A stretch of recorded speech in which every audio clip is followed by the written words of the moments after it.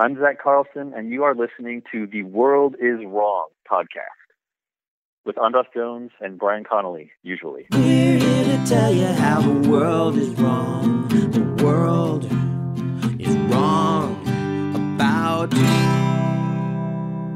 A Chronicle of Corpses. Welcome to The World is Wrong, an extremely positive podcast where we celebrate films and film artists the world is wrong about. I am one of your hosts, and my name is Andros Jones. And I'm one of your hosts, and my name is Brian Connolly. And we are here to celebrate a film that you have chosen, A Chronicle of Corpses. You want to say anything about this film before we play clips and start to discuss it? No, I think there's a lot to discuss because this is a movie that I think a lot of people have never seen, a lot of people have never heard of, and despite it having some early critical acclaim, has kind of been, in a sad way, lost, in my opinion. Let's just start with a nice clip of some of this stylish, almost stunted dialogue. The pacing of this movie is odd. Or stilted? Not stunt. What? Stilted. Stilted, sorry. Stunted dialogue sounds like they brought in. That's like Greystoke, right? Where that like Glenn Close was a stunt, did stunt dialogue for Andy McDowell. Stilted dialogue. It's the tone is weird, and I think you'll pick up on that just in the cadence of these people in this clip that you'll hear this dialogue in. Okay, just when do the zombies show up? We will get into that too, so we can.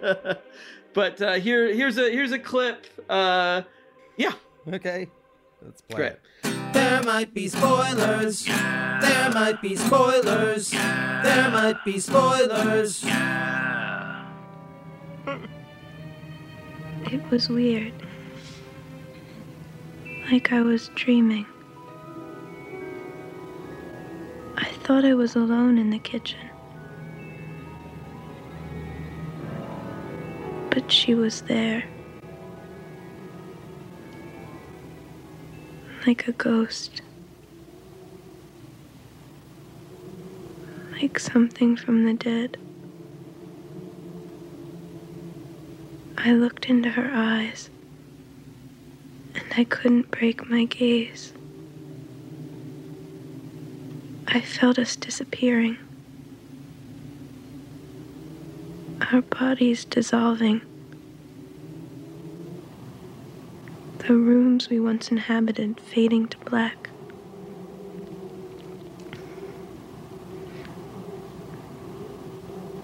With our deaths, the world has changed.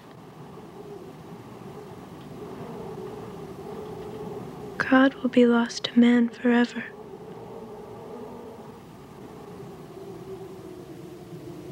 And what will our new history be but a chronicle of corpses?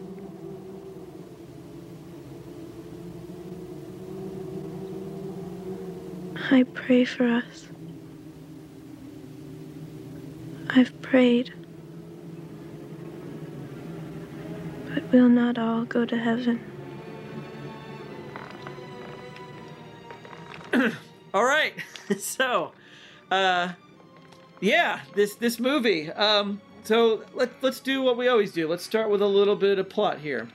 So this is a slow film. This is an intentionally slow. This is definitely, in my opinion, one of the few examples of American slow cinema from the early 21st century.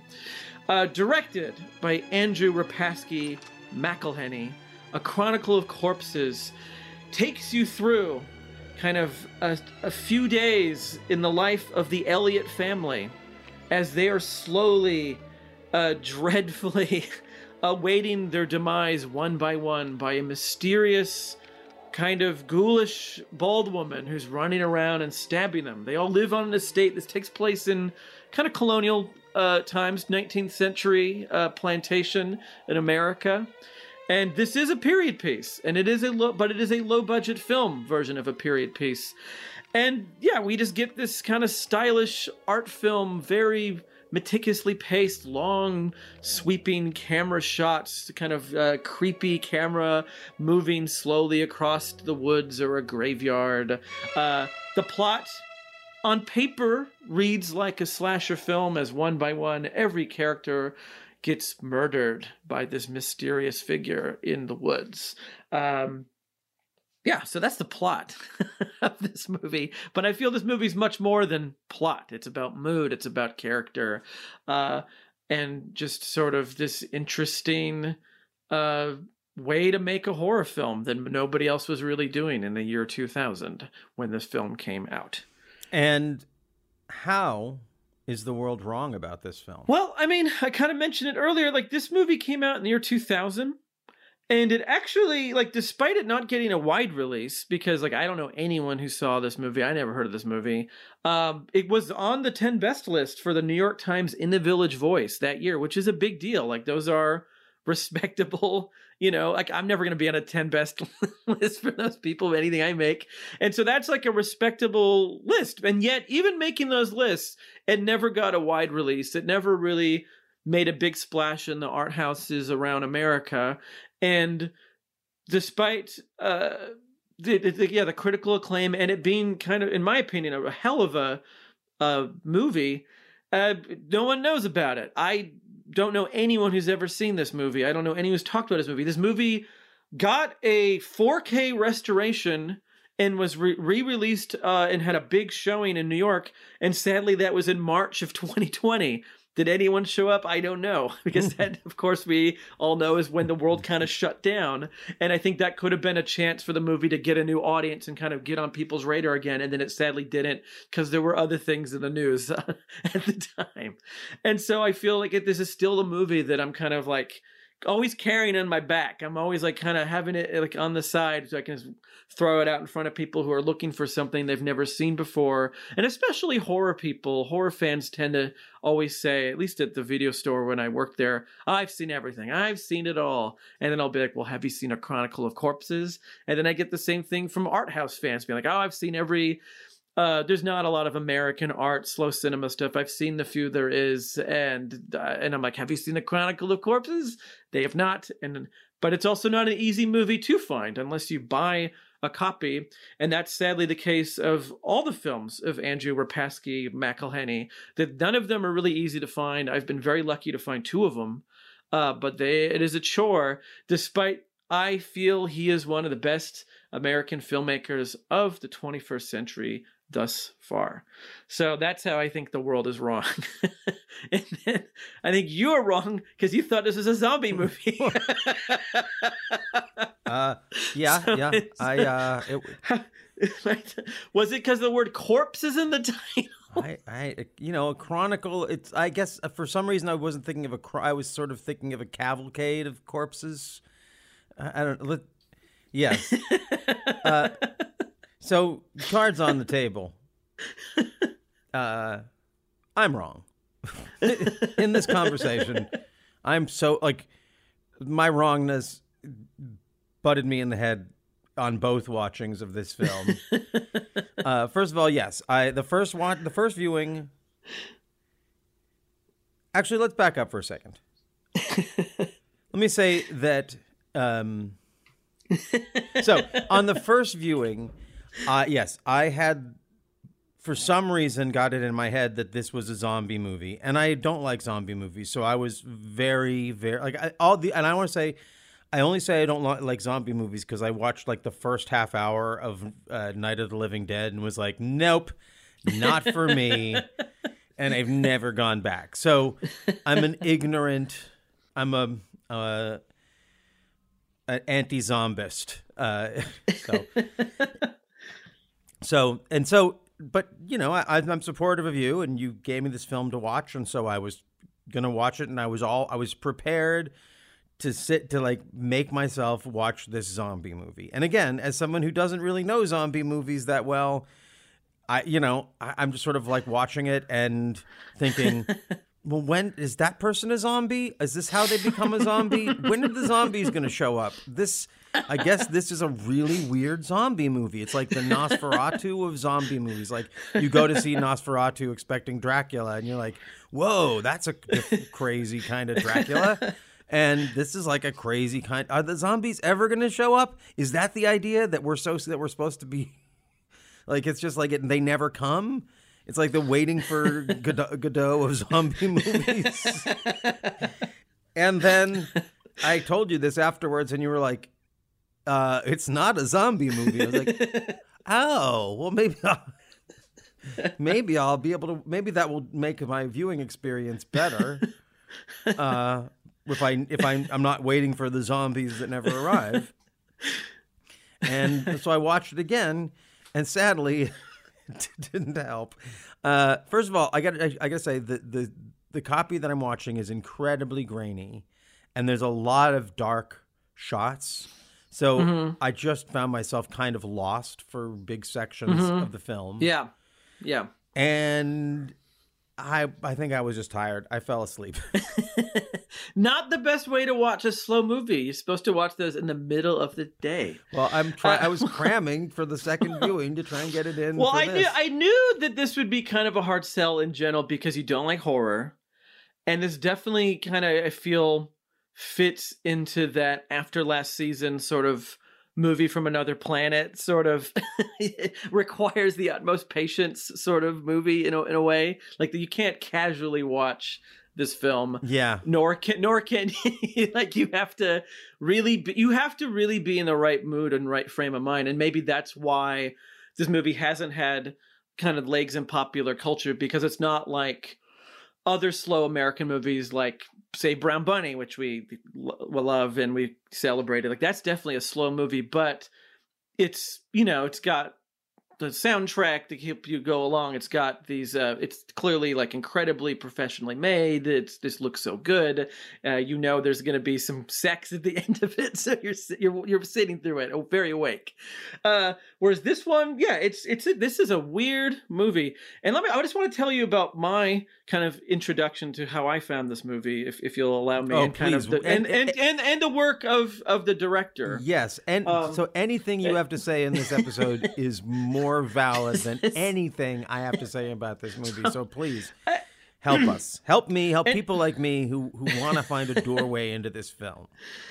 So this was sort of towards the end of me working at Vulcan. And every October, because Vulcan ended, not because they fired you. No, yeah, because Vulcan ended, sadly. COVID ended Vulcan, and just the modern world. Sorry, I didn't bring up something sad, but I didn't want people to think that you quit or got No, I was fired. there till the last day. You went down with the ship. I did. I left for a bit, then came back, and then went down with the ship. But so every Shocktober is what my wife and all Vulcans called it.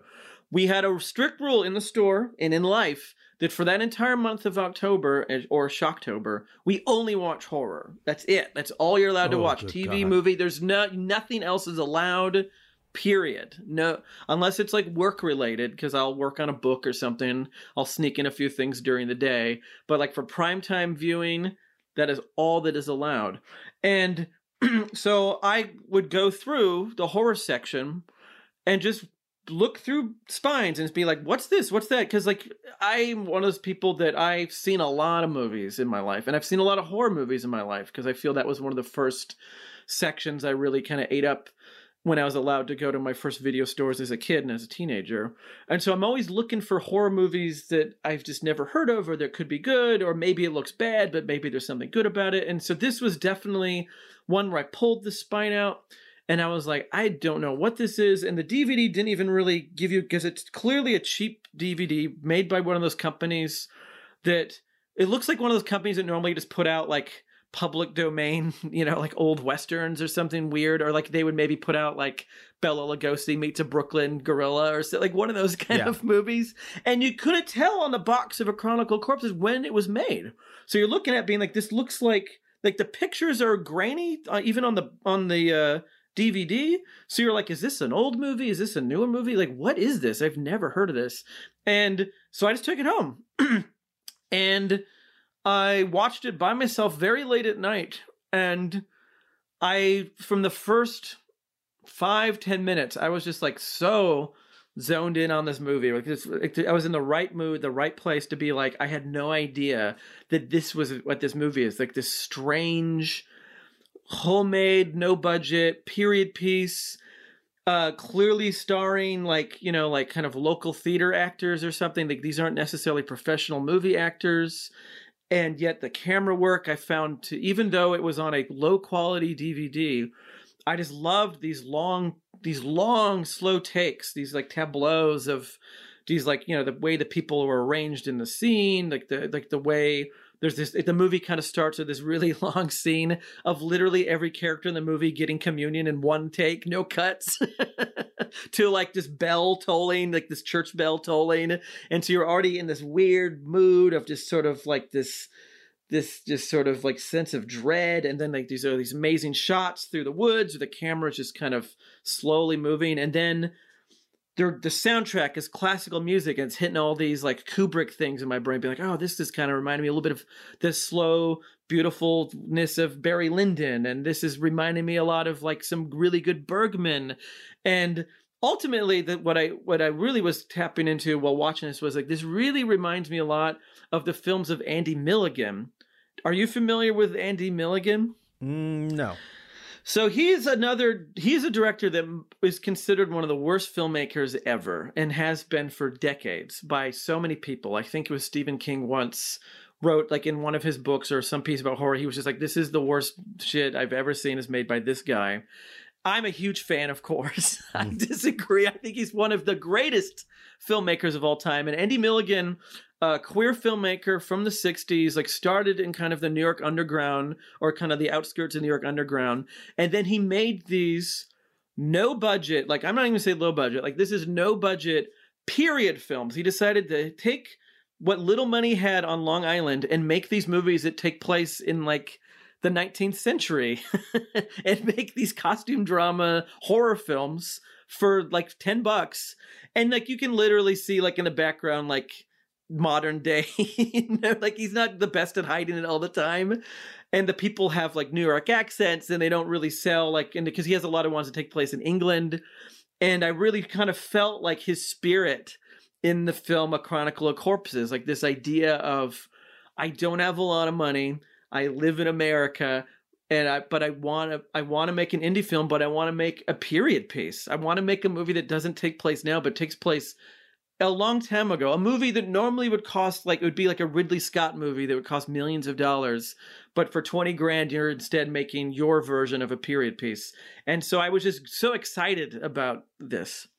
And so I ran. So once I was done watching it, I was like, I need to ingest everything about this movie and who made this movie. Like, who is this? Did they make anything else? And to my surprise, he made a lot of everything else. And his story is really interesting. So there's not a lot written about Andrew Rapaski McElhenney, but what little I could find was he was sort of this wonderkind. I believe this is in like Philadelphia. And he was making short films and getting kind of little like local news things written about, like, there's this kid, he's like 14, 15. He's making these interesting, weird little short films. And then he made his first feature in 1998 when he was like 19. And it's called Magdalene, and it's totally great. And that one's actually surprisingly very easy to find. Like that was put on a cheap DVD. And it's kind of the classic 90s indie movie. It's like definitely very much a first movie where it's like a bar or a coffee shop. It's black and white. It's just a lot of people talking. It's got that kind of Kevin Smith, Tarantino sort of like, we're just going to have people talk a bunch tell stories. And like, that's the best way. A little bit of Don's Plum in there, if it will. Like this is that kind of indie movie, which makes sense.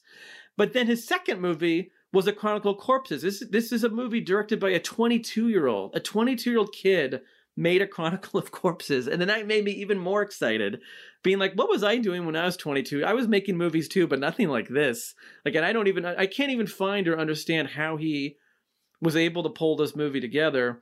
I know that the actors are all kind of Philadelphia theater people, off Broadway actors.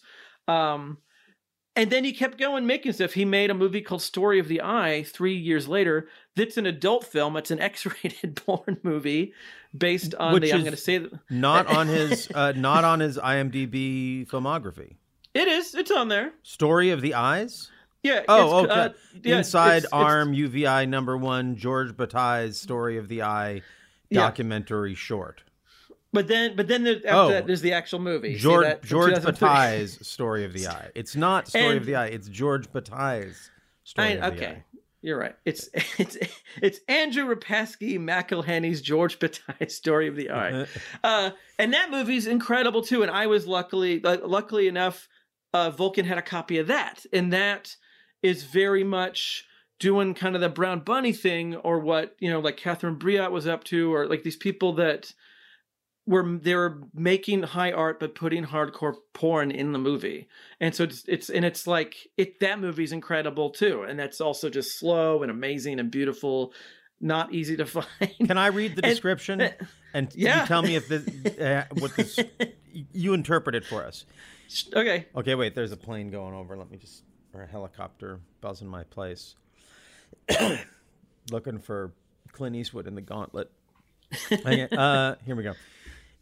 In a seemingly abandoned house, a group of people engage in wordless acts of passion. From evening to morning, the sexual couplings among the members of the house become increasingly harrowing as daylight arrives. Is that an apt description of this film? Sure. I think that's a description of that film. What would you add if you were to try and explain it to someone wanted to watch this? It's highly conceptual. And it's just sort of very haunting. And it all takes place in this building. And it's a lot of like these women walking up the stairs. And then there'll be like some strange sex scene in a strange room. And it's like to me, that movie's kind of indescribable. Yeah, it's an experience. It'd be like trying to describe an art piece in a museum. It's just like, it's so abstract to me. And I've never read the source book. I've never read Story of the Eye, which is a classic, book from I think the 30s or something. It's just strange. It's odd. There's not really any story. It's just about mood and kind of uses of space, and just, it's just a wild, wild movie. So then I got extra excited after watching that.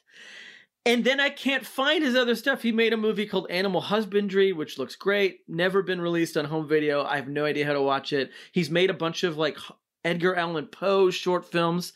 Though the real strange one, in 2015, he made a movie called Christmas Dreams, which is like a G-rated musical giant production. Like, it looks real fancy. That looks like it's a kid's movie, almost like a Nutcracker sort of thing. That I believe you can find a DVD of, but I believe it's expensive, and I should just bite it and just buy it. And then he's been working on the thing he's been working on for years is called Casual Encounters, Philadelphia True Crime Confessions, soon to be released next year, which is going to be a 5-part movie, I guess, about actual crimes in Philadelphia, which I'm sure there are many. And so this guy keeps making stuff, and he is an interesting human being too. Like, all the pictures, not a lot of interviews with him. The pictures of him kind of feel very Bogdanovich-like. He wears like an ascot sometimes, or definitely has like a Orson Welles thing going on where he kind of dresses up. He looks a little bit like Bruce McCullough. I can see that. And he just dresses kind of like an old-timey director, like how a director would dress like pre-New Hollywood, which I also find very fascinating and exciting. And then, so I was just into this and trying to share it with people, and nobody was listening to me. And this was going on for like a good few years. And then I knew I was on the right thing in my mind when a DVD came out of the later films of Andy Milligan, and lo and behold, on there was a commentary track by Andrew Rapaski McElhenney. So I was like, I knew it. I knew that it all came fully formed in my mind of like, he is definitely into the same stuff that I am. Like, the idea of making an Andy Milligan type movie, but with this Barry Lyndon, Dreyer, Bergman sensibility. It was just so exciting to me. So why is this kind of movie exciting? I feel like I don't really know, but I like things that are slow. I like things that are odd and weird and different. And I think that's what I get out of this film and out of his work. Have you ever reached out to him? No, I'm kind of afraid to because he seems like he's really smart and, and I'm just going to come off as some dope. But, I think after this episode comes out, I think I'll at least be like, hey, we talked about your movie. Like, you seem like a cool guy. Your movies are good. I definitely would like to ask how I can get some of his movies that I can't find. Yeah. I want a section for him in my room. And I'm just really excited about directors that have a pretty good body of work and nobody knows who they are. And I feel like I must fight for those people. And I think we do that often on the show. Like we did with the other Paul Williams, another director I feel that nobody knows about that has worked for years making high quality things that people should know about. Yeah. You don't need to know about. I'm part of the problem. Like the directors of all other podcasts I do, I'm not covering anybody like this just because I know no one's going to tune in. So we got to cover the people that people already know. But I'm glad that we have this show to kind of dig our heels into these other folks. For these other folks, we don't want to dig heels into them. Yeah.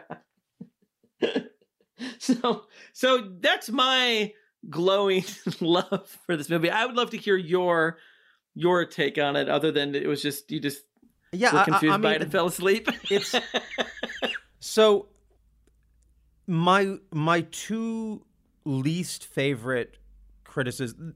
There are two criticisms that when I hear them, I sort of immediately deprioritize the person giving that opinion just about that thing. One is it's not funny. The other is it's boring.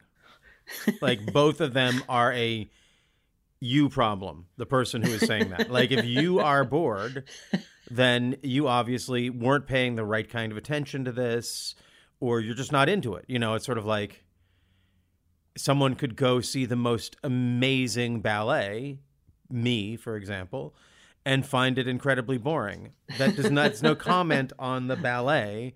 It's a comment on the person in the seat who has no business being there. And if they should, they should be a little bit more humble and like, I don't have the language to interpret what's amazing that's happening in front of me, and it makes me sad. And I've had this happen. Like I'm a musician. I've seen artists. One of the great sadnesses of my life is that I had the good fortune to see Elliott Smith open for Mary Lou Lord in like 1994 at the Midnight Sun in Olympia, tiny little thing. And all I was thinking was, get this guy off the stage. I want to see Mary Lou Lord. He became one of my favorite artists later. And that's because I later developed an understanding of where he was coming from, and I was able to get it through his recorded music. If I had that recorded music in my head when I was watching him perform solo, just sort of very quietly, whimpering these songs into the mic, I would have been able to get it. So my point is that, like, for me, I think the thing that I can bring to this episode is what I wish that people who had the handicaps around the films that I love would do, which is just just complete surrender. And like, I'm not fit to comment on this film because on 2 attempts I was unable to scale it. It's like it's a mountain that bested me, and so what I want to keep digging into. I want you again, from that place of humility, I would like to ask you to help me to find you've already helped me because knowing that this I'm now more interested in this director. I want to check out his other stuff. And I had I don't have any of the context of Andy Milligan there to get me there. And especially now that I know there's no zombies in it, that also helps. But what I'd like for you to do is help me find the doorway into this film more. So let's start with this we've got the story, but talk were there any performances? Like, what were the standout performances for you? I think everyone in this movie is great. Like, so the kind of the matriarch of this family in this movie is played by Marge Doucet, playing the character of grandmother Elliot. She you may recognize, not you personally, but other people may. She's like a soap opera lady. Like she's just done a lot of stuff, like All My Children. She's been an actress for a long time. And just mostly TV, just a lot of TV. Like tons Why do you think that I don't watch soap operas? I don't know. It just doesn't seem like a thing you have the time for because you're a creative person, and I don't have time to watch a soap opera. That's a lot to invest in. Well, I mean, you're right, but I just wanted to know why that was an assumption. Like one of the few movies she's in is Breezy, the Clint Eastwood movie. Oh, really? Have you ever seen that? Oh, I've yeah. never seen that. So I can't speak to who she is in that. She plays a character named Betty. I wonder if she plays the wife. I wonder. And like she's, top billing. Like she's not Kay Lenz, she's not Breezy, but she's, fourth down. And so that's a legit real movie that she's in. There's a funny little story. So if she is playing the part that I think she's playing, which is William Holden's ex-wife, or the wife who he's leaving to hang around with Kay Lenz, they have dinner at Yamashiro, which is a Japanese restaurant up on the top of the Hollywood Hills that is like just a block and a half from where I live and where I eat there a lot. And so, anyway, I love, there's nothing, Hollywood has no respect for its history. So when anything lasts more than 30 or 40 years and you can see it in old movies, it's kind of exciting. Anyway, yes. Cool. Breezy, a weird a movie that really hasn't aged well, but if you can deal with that, because it's basically about a William Holden, an older guy, beginning a relationship with this young hippie girl who sort of manic pixie dream girls his life back in order. Early Clint Eastwood film. So yes, go on. And I think I don't even know if I would zero in on any of the performances in this, because the performances in this I feel are all kind of on an even playing field in a weird way, because nobody other than Marge Doucet is that professional, that known. Like some of the other people, have pictures in IMDb. They've been in other things, like Margot White, who plays Brigitte. She's in Blue Bloods and things like that. And like Oliver Wyman, who plays Thomas Elliot, he's got a picture up on IMDb, but you don't know these names.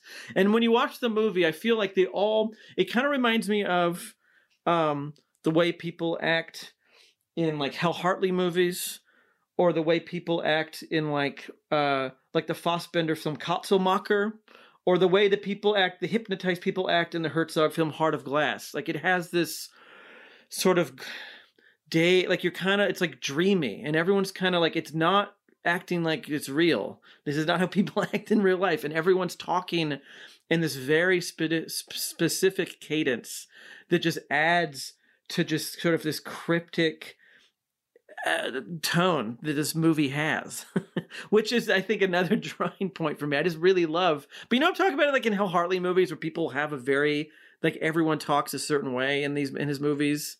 Or like you've seen a movie where it's like very much it's the author's voice coming through all the actors, and they have like this weird, odd way of speaking that is only in a movie or in a play or whatever. Like it's very specific. Like in a way, kind of like David Mamet, like when we're talking about Spartan or Red Belt, like everyone's talking in a certain way, like all the characters are. And it's just sort of this strong sense of authorship, I guess, from the writer then, that you're not worried about everybody playing all these different characters. You're kind of having everybody work for this one theme together to make this kind of odd, piece of art, And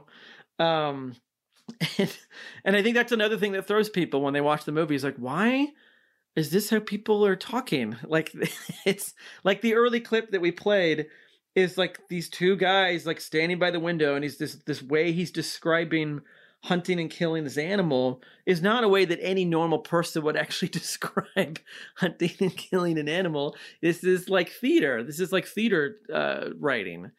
But I love it, because what horror movie in the year 2000 is written or acted this way? I can't think of any. Okay. Yeah. And We've already talked about cinematic touchstones, but are there any particular scenes or like that you draw someone's attention to, like, oh, the way this was staged, or like all the stuff in the church is really weird and very unique, and like the way that he has the people kind of spread out in the church, like because the movie begins with this very large, kind of animalistic looking man, shirtless, like coming in, carrying this dead body, just like panicking, weeping.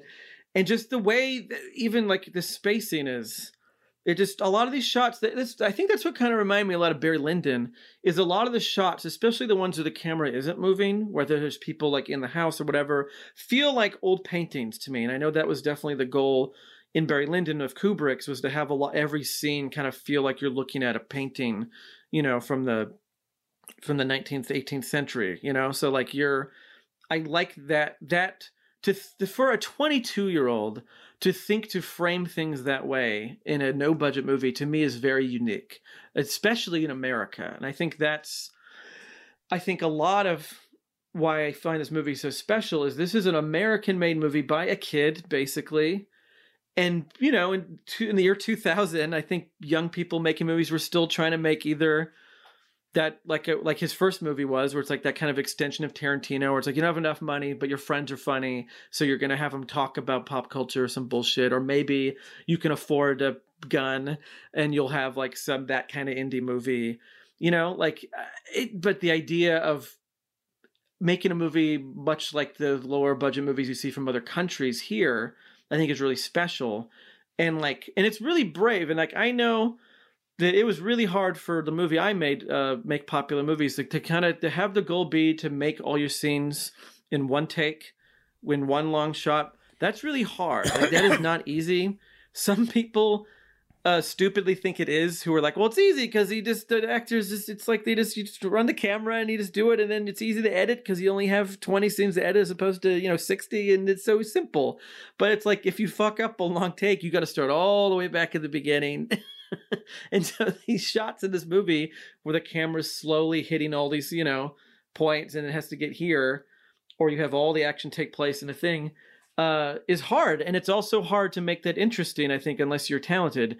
Maybe in your opinion he didn't. In my opinion, not my opinion. Did. Nope, not my opinion. But like, if you like it, that could come off as really boring if you just have these, if the camera is not cutting to kind of give you a feeling of something happening like they do in action movies, and you're just having to sit in these moments. I think for this movie, it really helped give that feeling of like doom and gloom that this family is experiencing as they're slowly all getting murdered. Because the plot is basically like, what is that story? Is it The Cat and the Canary or whatever it's called? The old dark house. Like, it's just sort of that kind of almost Agatha Christie thing of you have a bunch of people living together in this big estate house, and slowly they're all getting murdered, and they're all wondering who's doing it, or they're all waiting to die. And that could come off as real schlocky. But I think instead he takes this idea, which I think is really interesting, and makes like a horror movie kind of trope plot, but makes this really odd version of an art house film, like with that plot. And I think like the camera work really like adds to that, like just giving it this strange, he could have made a more straightforward thing, with the same plot, but the fact that it is so oddly paced and so specific looking, I don't know. That's to me a sign of an actual talent, as opposed to someone who just wanted to make a fun horror movie, right, or whatever. And another question, just sort of, so while these murders are happening, all these people in the story are all having their own dramas, sort of their own soap opera dramas being played out. Did you feel like there was anything like thematic about or cohesive about those storylines? Did you feel like there was some larger statement that he was making or trying to direct your attention to? I'm still trying to figure that out. I find this movie to be such an enigma, which I think is also why I'm just endlessly fascinated by it, because I don't quite get exactly what it is trying to say. And I don't think that's a bad thing. I think that means I can keep trying to decode it every time I watch it. Because you have because you have this whole thing with like the people who are like the Elliot family who are living in this house, and then you have the thing with the help with who they refer to as slaves. Though in this movie they're all white, which is very odd and definitely I feel a deliberate choice. And there's this part where one of the characters has this long speech of he sees the future, and he has the world will be this weird state of equality in the future, and slaves will have, white slaves. He talks about that, but then all the slaves in this movie are white, which we know wasn't the case really and anywhere in America that I could think of. It wasn't like anyone had like Irish people as slaves or whatever. It was all African American or maybe some Asian people in certain parts, like as either slaves or the paid help or their servants or whatever.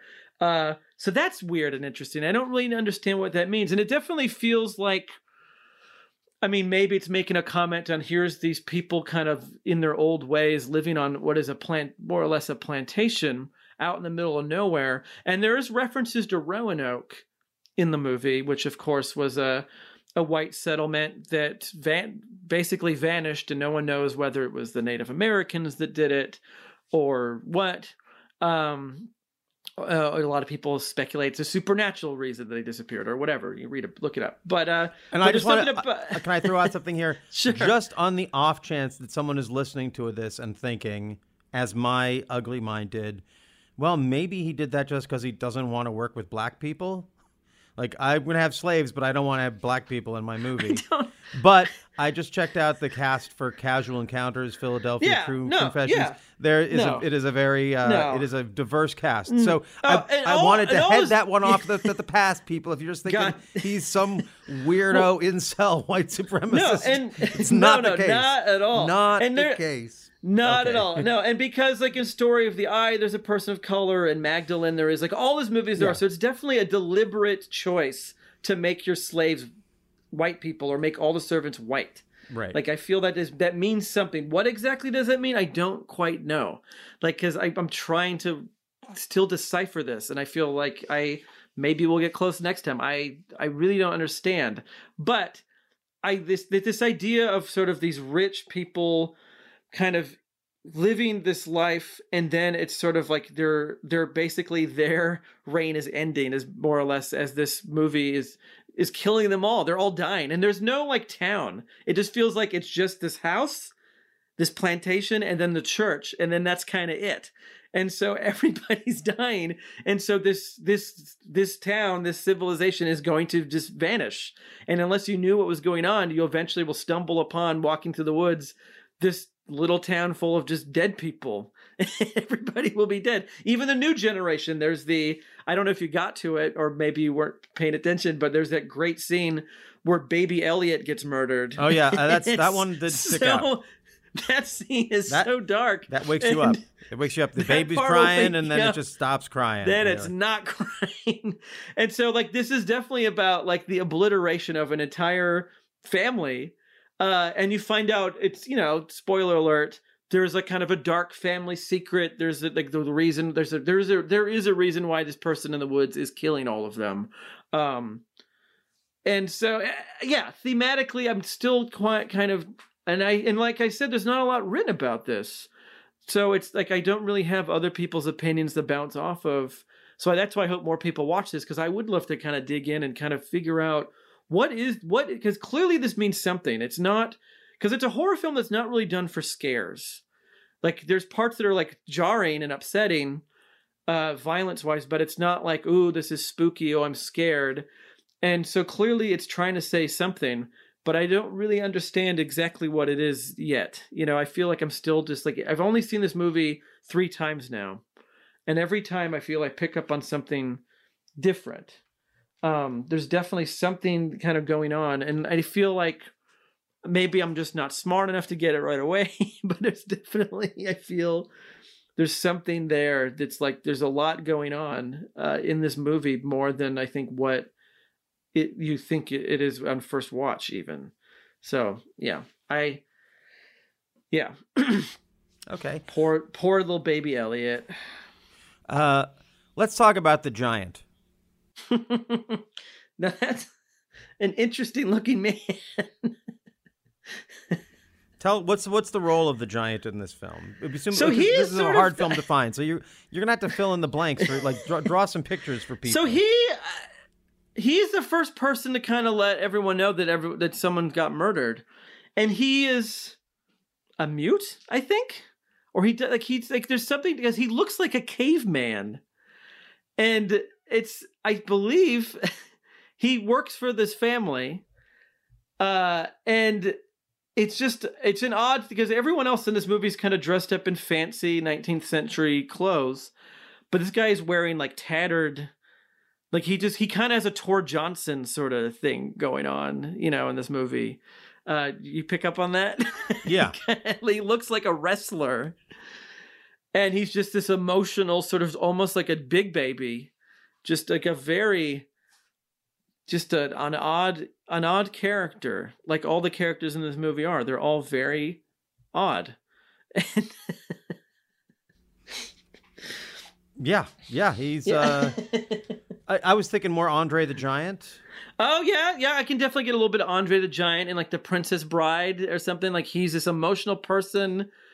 I think is he part of like just the person who works on the farm or something? Like I don't quite understand what his role is in the movie, but he's a big guy. I think if you're a 22-year-old kid and you have that person in your life in any way, you got to put him in a movie. Yeah, you got to put him in a movie.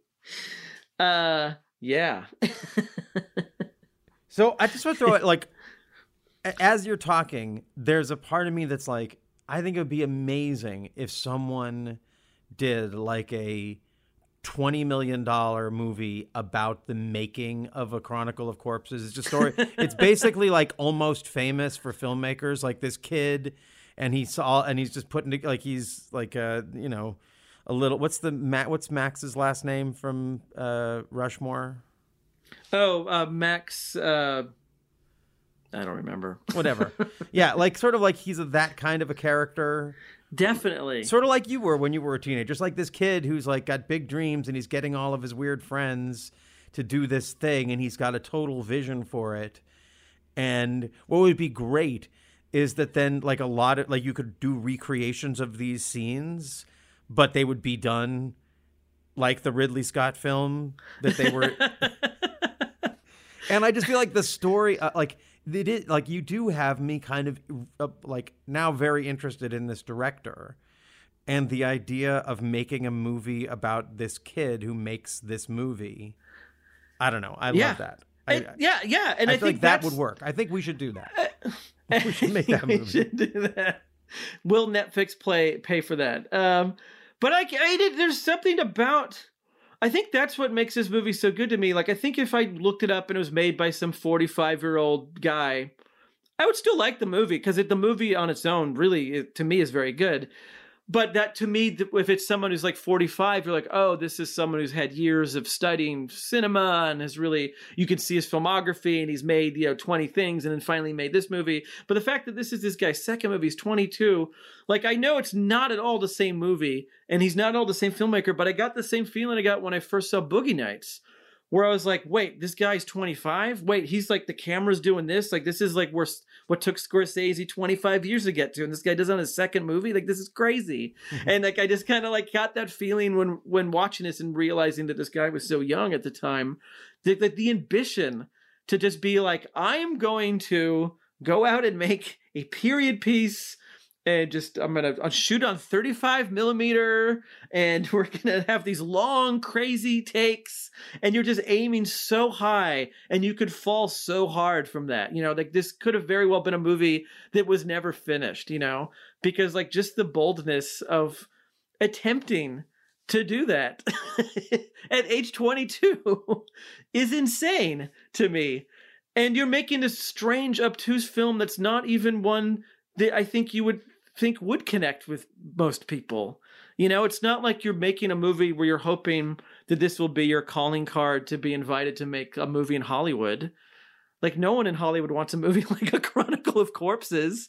Like, it's just such an odd, strange thing to accomplish. And I think that's why, like, when we did after last season, we talked about like the reason why that movie's strange is like there's a lot of just mystery over the intention of that movie, why maybe it's a money laundering thing. The director was a person where English was maybe a second language, and that would explain sort of the oddness of that film.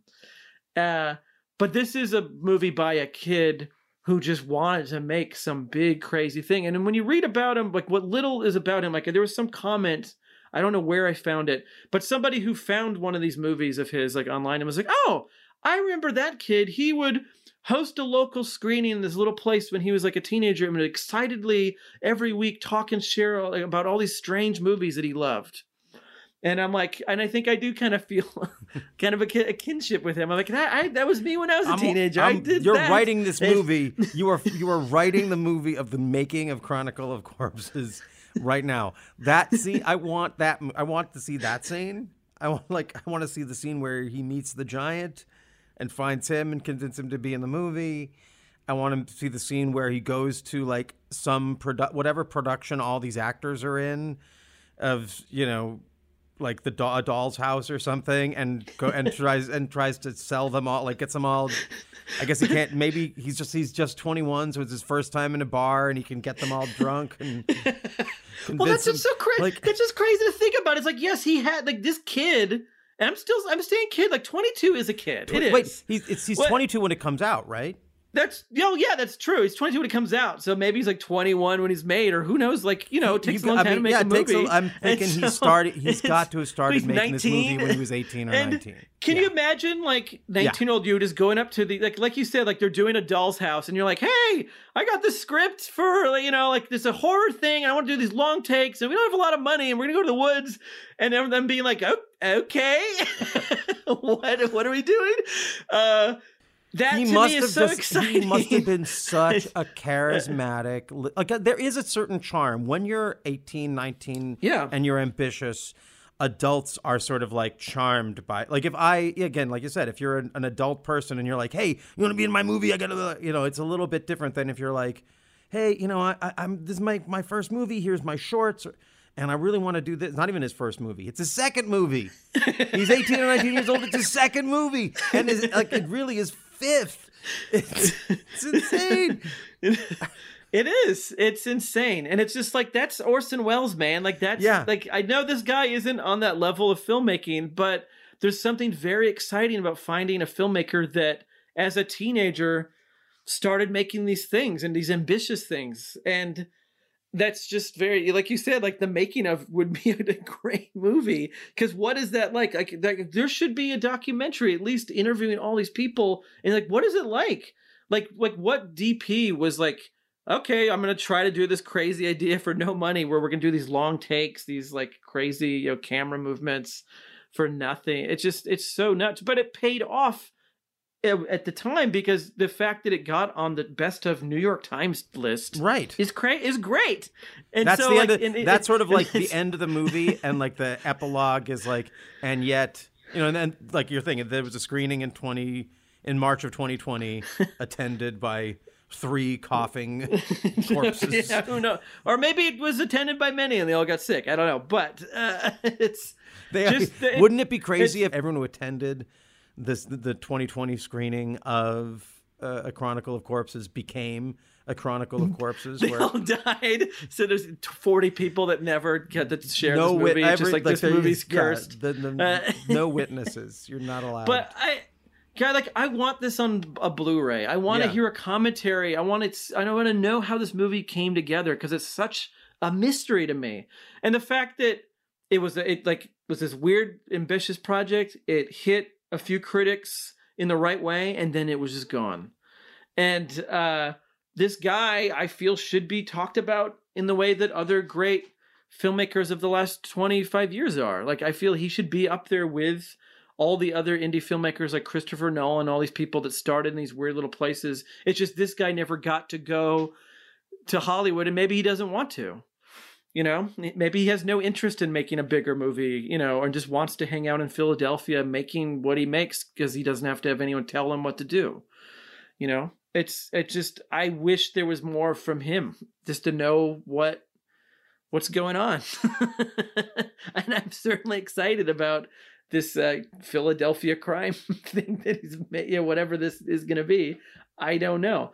Like, it's just so wild. And to follow this ambitious, weird project up with a movie with graphic sex in it is also strange and bold. Because that's also a movie that nobody really wants. Nobody wants that, you know? And so you keep pushing yourself to make these things, and you keep pushing sort of what people expect or want. You know, I just find it all very exciting.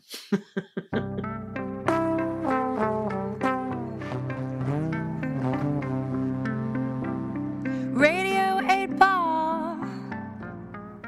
Andras here. When I'm not co-hosting The World is Wrong podcast, I'm hosting and producing the Radio 8 Ball podcast, where we answer questions by picking songs at random, like picking musical tarot cards. We've hosted musical divinations for people like John C. Reilly, Patricia Arquette, Tig Notaro, and Fred Armisen, and hosted over 200 songwriters, providing the randomly chosen answers from Inara George and Dan Byrne to Mose Allison and Alan Toussaint. That's Radio 8 Ball, all one word. You can find us wherever you get your podcasts and download our app from the iTunes App Store.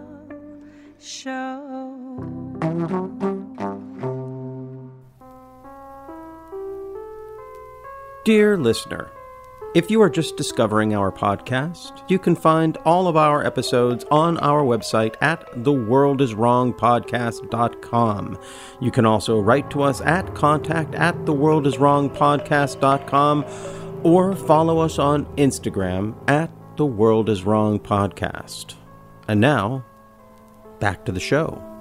8 notes, scale an octave. Master the scale, and you master the score. That's A Chronicle of Corpses. I'm sorry, it's mostly me talking, but I feel like this was an episode I've wanted to do for a while, and I kind of sat on it because I definitely knew that it was going to be me really trying to sell this movie to people, a movie that you can't really stream, that you're going to have to just buy the DVD. The DVD's cheap. It's cheap looking, unfortunately, because the quality's low. But if you want to see this movie, I think I got the DVD for $11. And you'll sell it to people for $12. No, I'm keeping it until it comes out on a special Blu-ray. Like, I want a Criterion Blu-ray with all his shorts. The names of his shorts are great. A Maggot Tango, Her Father's Expectancy, The Scream, The Things We Do for Love, A Cinemagic, Haunted Poe, The Telltale Heart, Haunted Poe, Poe's Last Train Ride. Is that the shorts? And then Shakespeare, Action in Harrogate Park, To Be or Not to Be, a short documentary. Yeah, what is going on? I went to Philadelphia once and I did not like it. But if I knew to go hang out with this guy, I would have liked it more. What didn't you like about Philadelphia? It is a mean town. Everyone in town is really mean. It is a mean town. I gotta tell you. Because my experience was like what everyone always said New York was actually how Philadelphia was. Whereas like everyone was like, everyone in New York City is so mean. Everyone's just like rude. And whenever I've gone to New York City, everyone's just been so nice and talkative. But in Philadelphia, it really was like they hated me. They knew I wasn't from there and they wanted me to leave. That was sort of my experience with literally every human being in Philadelphia. My Philly story is that in September of 2001, Labor Day, I began this tour. It was going to be a 2-month tour. It started in Boston, went up into Canada, then came down through Chicago, all the way down through the South and up the East Coast. And I was going to be going through a lot of the Midwest and the South. And I was touring for a record called A Curmudgeon for All Seasons, which is all these anti-holiday songs taking shots at America and patriotism. And something happened on September 11th, 2001, that inspired a lot of people to start waving a lot of flags and being very pro-America in the regions that I was traveling through. And everyone who knew me was like, come home. You should not be doing this tour. You should not be doing these songs right now. And I was like, no, but this is the time when I most need to be out there doing these songs. And so I did. And every city, I was afraid that something was going to happen. But in general, like going through Cleveland, going through New Orleans or Memphis, going through Tallahassee, Statesboro, Georgia, played these songs, people either cheered or just clapped. Nobody was like, how dare you? How dare you? Until I got to Philadelphia. When I played these songs, I had people shouting, go back where you came from. Love it or leave it. Well, I mean, it's the town where America was born, right? Did you crack the Liberty Bell? That's what you did. Yeah. My experience wasn't that, well, it was bad, but it was like basically like the first night there, I was like, man, I'm hungry. I want to eat some food. And I saw a pizza parlor open and I came in and I was like, I would like a slice of cheese pizza. We're closed. Don't you see we're closed? I'm like, the door's wide open. The lights are on. How am I supposed to? I was like, we closed 10 minutes ago. Get out of here. And I'm like, okay. And then that just kind of kept happening where it's like the people even just walking down the street, like they didn't want to look at me. It was just like everyone just kind of scowled on their face. Like it was like hard to live there. I don't know. But then I've only met the nicest people from that town afterwards. Like I was lucky enough to have a few of my movies play at some film festivals in Philadelphia, and they were all very nice. And then Meeting David played there. It had great audience reaction. And I mean, the reason why I went there in the first place, which was worthwhile, was it's the birthplace of Larry Fine. And there's a beautiful mural of Larry Fine in downtown Philadelphia. And you can go to the bar that was the building that he was born in. And they have a bunch of Larry Fine memorabilia. And then just on the outside of Philadelphia is the Stoogeum. Have you ever been to the Stoogeum? No. It is a 3-story tall museum devoted to just the Three Stooges. It is huge. It took me about 7 hours to go through it because I wanted to look at everything. And what's really funny, and I don't know if I told the story on our Three Stooges episode, so forgive me if I did. What's really funny is so like Philadelphia is known for its abundance of museums because it's, you know, the early America history. Like you have, so you have all, like you can see the Declaration of Independence and all these things in Philadelphia. But then there's also the Mutter Museum, which has like weird scientific anomalies, medical anomalies in there, like babies in jars and weird things like that. But then you have the Stoogeum. And so it's definitely like a very competitive town for people with archivist degrees in college. You know, you go to become an archivist, and then there's all these jobs in Philadelphia to get if you're into archival history, and that's what you do. And so the people that ended up at the Stoogeum, I feel like maybe that wasn't their first choice. It was really weird because here I am like geeking out over Shemp, and I was literally like one of only 3 people there. And it's huge. And all the people that worked there were all these like just women, these young women like in their 20s, probably fresh out of archival college, just having to deal with me gushing about, oh, you have Shemp's suitcase, and oh my God, and just like, and they couldn't give a shit about it, but they found me very amusing. They were like, this guy seems really excited about all these things that we do not care about, that we just work here.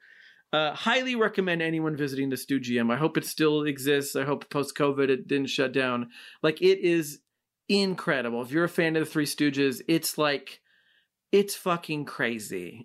It's one of my favorite places in the country. Top 5. Wow. It's amazing because it's just like, you just don't think you want to be surrounded by every Three Stooge thing. Like even Joe Besser stuff for hours. You're just walking through a museum where it's only Three Stooges stuff. It's so cool. And Philadelphia's food is very good. I went to a place called Ishkabibbles, had a Philly cheesesteak sandwich there. It was great. So, you know. I think, so I'm sorry that I'm just being like this guy who's like, this could be a movie, this could be a movie. But I do think it would be a fun short film about a guy who is making a pilgrimage to see the birthplace of Larry Fine and the Stoogeum. And everyone he meets, like, basically treats him like Mo. Like, everyone in Philadelphia is just mean to him, you know, beats him up. That is what happened here. That is what it's like. Maybe that's the town's thematic thing, is like, let's make sure we all act like Mo. So all these Larry Fine fans that come here, we treat them like Mo treated Larry Fine. Because Larry Fine seemed like the most calm, nicest of the Stooges. Yeah. So we're going to make sure to like really be like, you idiot, you wise guy, why I oughta. And you're like, oh, geez. I didn't realize how interactive the whole experience was going to be. Oh, you want a pizza, huh? Yeah, some grease in your face. I never thought about that, but you're so right. That is exactly what it is. That's hilarious. Well, yeah. Okay, so- well, maybe Andrew Rapaski can make that short. I'm sorry, not Andrew Rapaski McElhaney. Get it right, Andras. Respect the auteur. Okay, well, I'm really good. I do feel like this. I can't promise that I'm going to give it a third watch, although I feel like I should. I definitely am more interested in checking out some of his other films now, and maybe once I get a greater sense of him as a director, I will revisit this film with a deeper appreciation. I mean, my goal for this episode is just to get this guy on people's goddamn radar. Like, this is a director that has made consistently cool, interesting, different, ambitious stuff for like 20 to 25 years now. He needs to be talked about. His movies need to be watched, and they need to be released in a better way so more people can see it. Maybe even if by him, like, hey, if you're listening, Andrew, put some of these full movies up on your website or something. I want to see Animal Husbandry. How do I see this movie? So we should reach out to him. I mean, I will. I think when this comes out, I'm gonna like I friended him on Instagram, and then he like kicked me off. I think he was just like, this is just for my family and friends. Who's this guy? And so but I joined his newsletter. I found on his website, he's like, if you want to get a newsletter from Andrew, I was like, okay. I don't know how often that is. It might just be a Christmas letter every December. Tell me about his accomplishments. I don't care. But I want to know more. I want to see more. I'd be so curious to know what film he thinks the world is wrong about. I bet he's got many. I bet he, like I said, I feel like him and I have a similar taste. I can just tell from watching his stuff that I'm sure I'm sure he feels that way about Andy Milligan. Like, that is definitely a filmmaker the world is wrong about. And well, if you're listening, Andrew, some of that. check out our episode about After Last Season. You'll hear another movie I just strongly defend. Yeah, if you love that movie, then you and Brian are on a very small island together. It's a good small island. I'm enjoying the coconut drinks. It's a good place to be. I would love to be on Mordecai Island if I could find one other person who wanted to be there. That actually sounds like a name of an island. Like, where are you going? I'm going on a vacation to Mordecai Island. Going to the Mordecais just to take 2 weeks. You're like, oh, okay. Yeah. Everyone has a mustache there. Everyone has a mustache there. Even the ladies. Do we know what our next episode is, or do we have to record that? Are we doing Closer next for you? Oh yeah, let's Let's record that. Should we decide that now? Yeah, I mean, because you talked about doing. But I also think the idea of I need to reach out to Rodney Asher, because if we can do Psycho and Room 237, okay.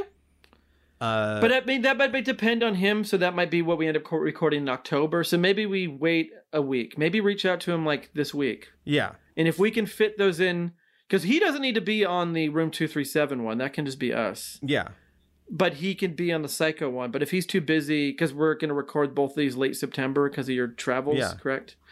That maybe we do a backup, like we do those two. But if he can't do it, we do those in October, and instead we do Closer, and then I pick something else from my list or something. Yeah. Okay. I think I want to do next, if it isn't Psycho, I want to do the Let It Ride. I think I need to get out of obtuse art world and go to something a little more normal. Let me reach out to him about that. Oh, and if we do Room 237, you and I will rewatch The Shining, and you and I can have our own take on what we think The Shining means, which would be fun.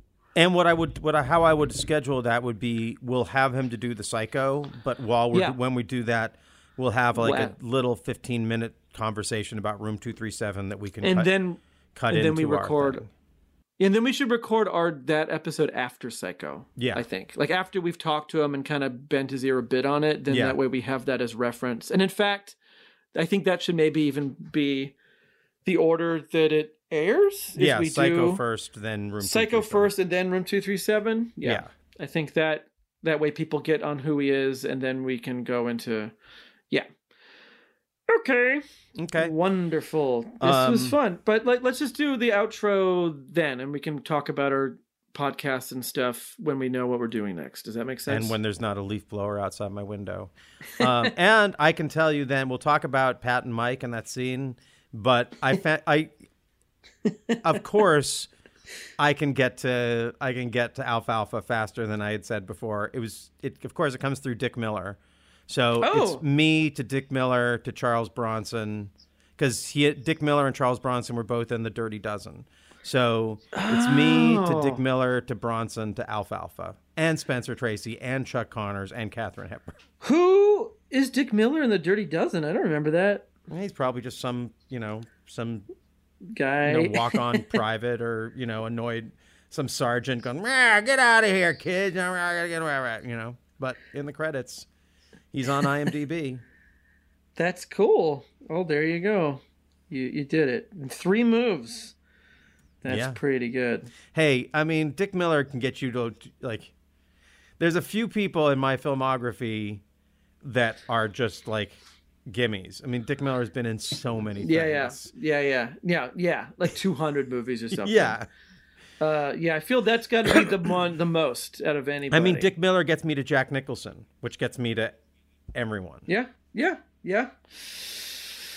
Very cool. But yeah, we can do our little outro next week or in a few weeks. I mean, luckily this one doesn't air till March? Yeah. So we have plenty of time. We can even in mid-September once we know what we're doing. Yeah. I think, but I like the idea of either we do Closer and the Let It Ride or Room 237 and Psycho. I think those are Psycho and Room 237 is some real world is wrong.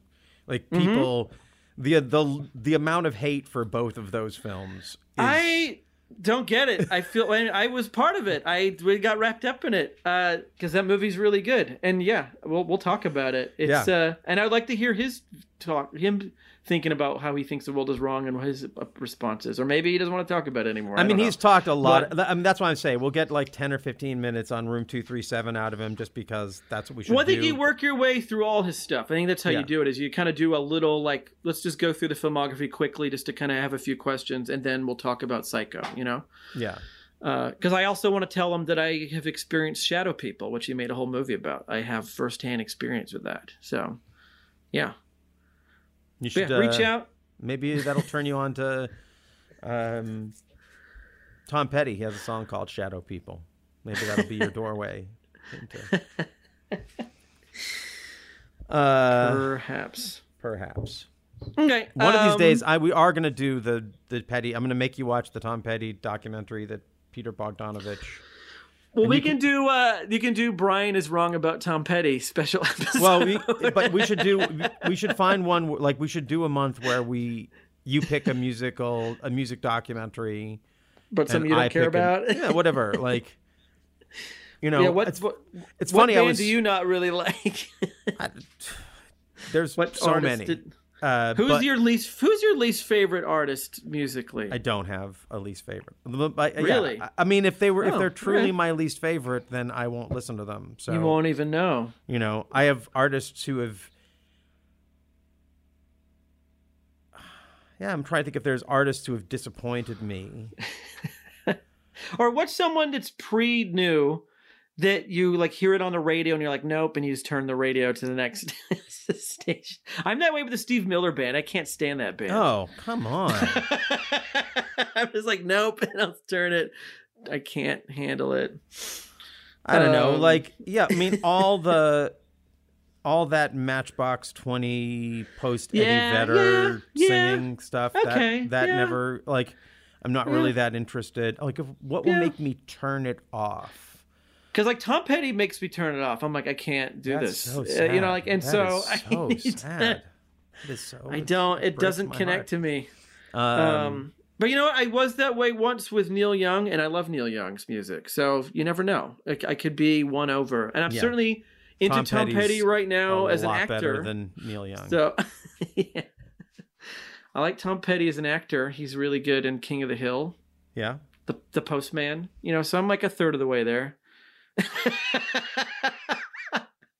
No, but luckily there's a movie about him. So like if I have to watch a movie about him, maybe I'll come out being like, you know what? I think this is good. So I'm just trying to think of if there's a movie, musician, music, something where I'm like, okay, this is going to now make you have to think about, something. I don't know who that would be. I have all kinds of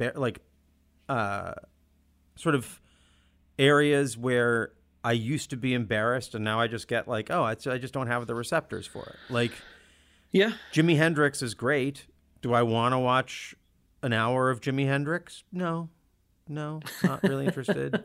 Yeah. Lou Reed is awesome, but yeah, do I want to, do I often want to put a Lou Reed record on? Not really. Neil Young, same thing. Really, you don't like Lou Reed, huh? I don't. Wait, back up. I did not.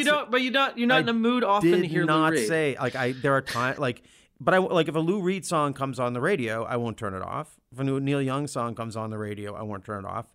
If I'm someplace where they're playing, just like if I'm in a bar and they're playing a Lou Reed record, I'm not going to leave the bar. It's just Okay. Like Patti Smith is great. I respect Patti Smith immensely. If a Patti Smith song comes on, I dig it. Have I ever listened to a whole Patti Smith record? Can't say I have. It's not your thing. These are my weaknesses. I don't really feel like, And if there was a documentary, I just downloaded, there's a documentary on Randy Rhoads, the guitarist for Ozzy Osbourne, who died when I was like a teenager, and everyone was like super sad. And I'm not, I've never listened to a whole Ozzy Osbourne record. But, I know Crazy Train. I like, there's some, I'm familiar with Black Sabbath. Same thing. Have I ever listened to a whole Black Sabbath record? Probably not. But I had lots of friends who were into Black Sabbath. When I hear a Black Sabbath song come on, I like it. I will watch this documentary because I'm interested, and I will then have a broader understanding of this music that I may not love, but I'm very interested in. If you had a documentary about Lou Reed or Neil Young or any artist, I would be interested. I mean, I had a friend who was just talking about the film that your friend made, Why Do We Do This? And I probably don't like any of those bands, but I'd be really curious.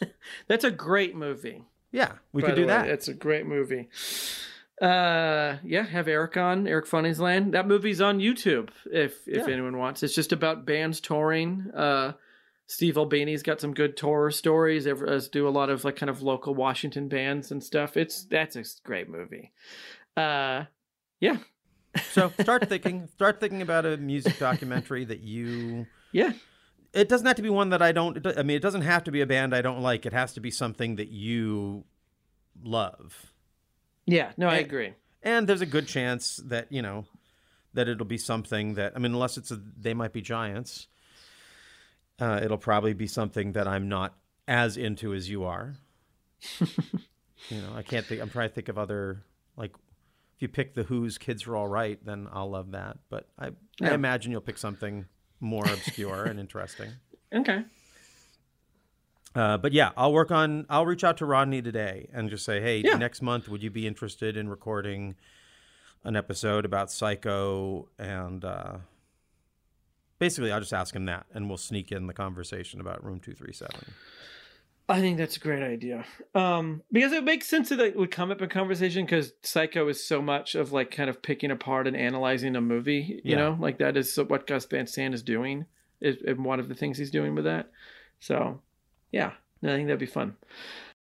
Well, folks, I let that one play out a little longer than I usually would have.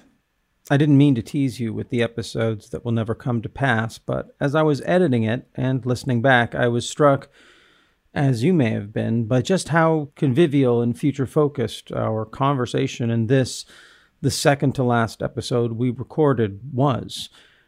Perhaps you can see how I was and remain blindsided by my co-host's awkward exit from the podcast.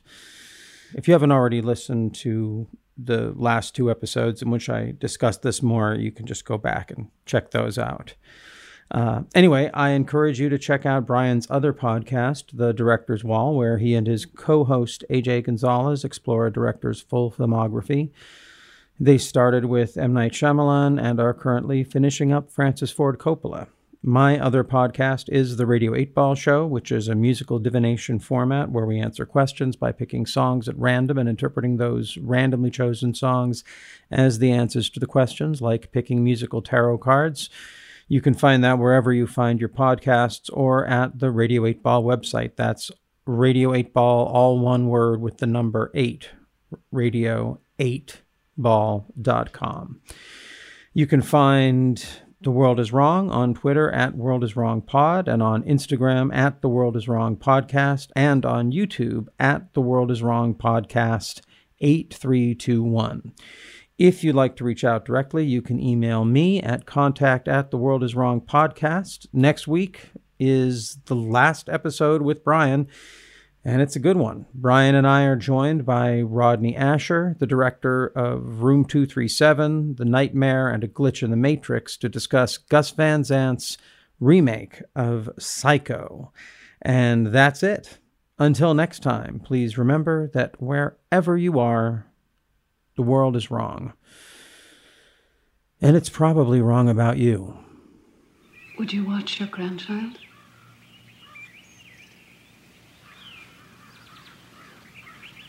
I spotted her in the wood. I imagined that she was returning from some idyllic interlude. I followed her for some distance over the dewy grass. She stopped to defecate. The first light of dawn glowed on the horizon. The morning air was breathing its last gasp of stillness. I was afraid the bird's chatter would startle her and make her more astute to my bootstep. She moved with a lethargy I normally attribute to drunken servants. The fact that she was maternal made her all the more desirable prey. I would have enjoyed the slaughter of her young, but the hunt was losing its amusement. So I raised my gun and shot her once in the skull, so as not to damage her supple fur or tender meat. Hi, I'm Brian. And I'm AJ. And we have a podcast called The Director's Wall, examining a filmmaker's career, film by film. First up was M. Night Shyamalan, then Francis Ford Coppola. Who's next? Is there anything to this whole auteur theory? Find out on The Director's Wall. Subscribe via Apple Podcasts, Google Podcasts, Stitcher, or your preferred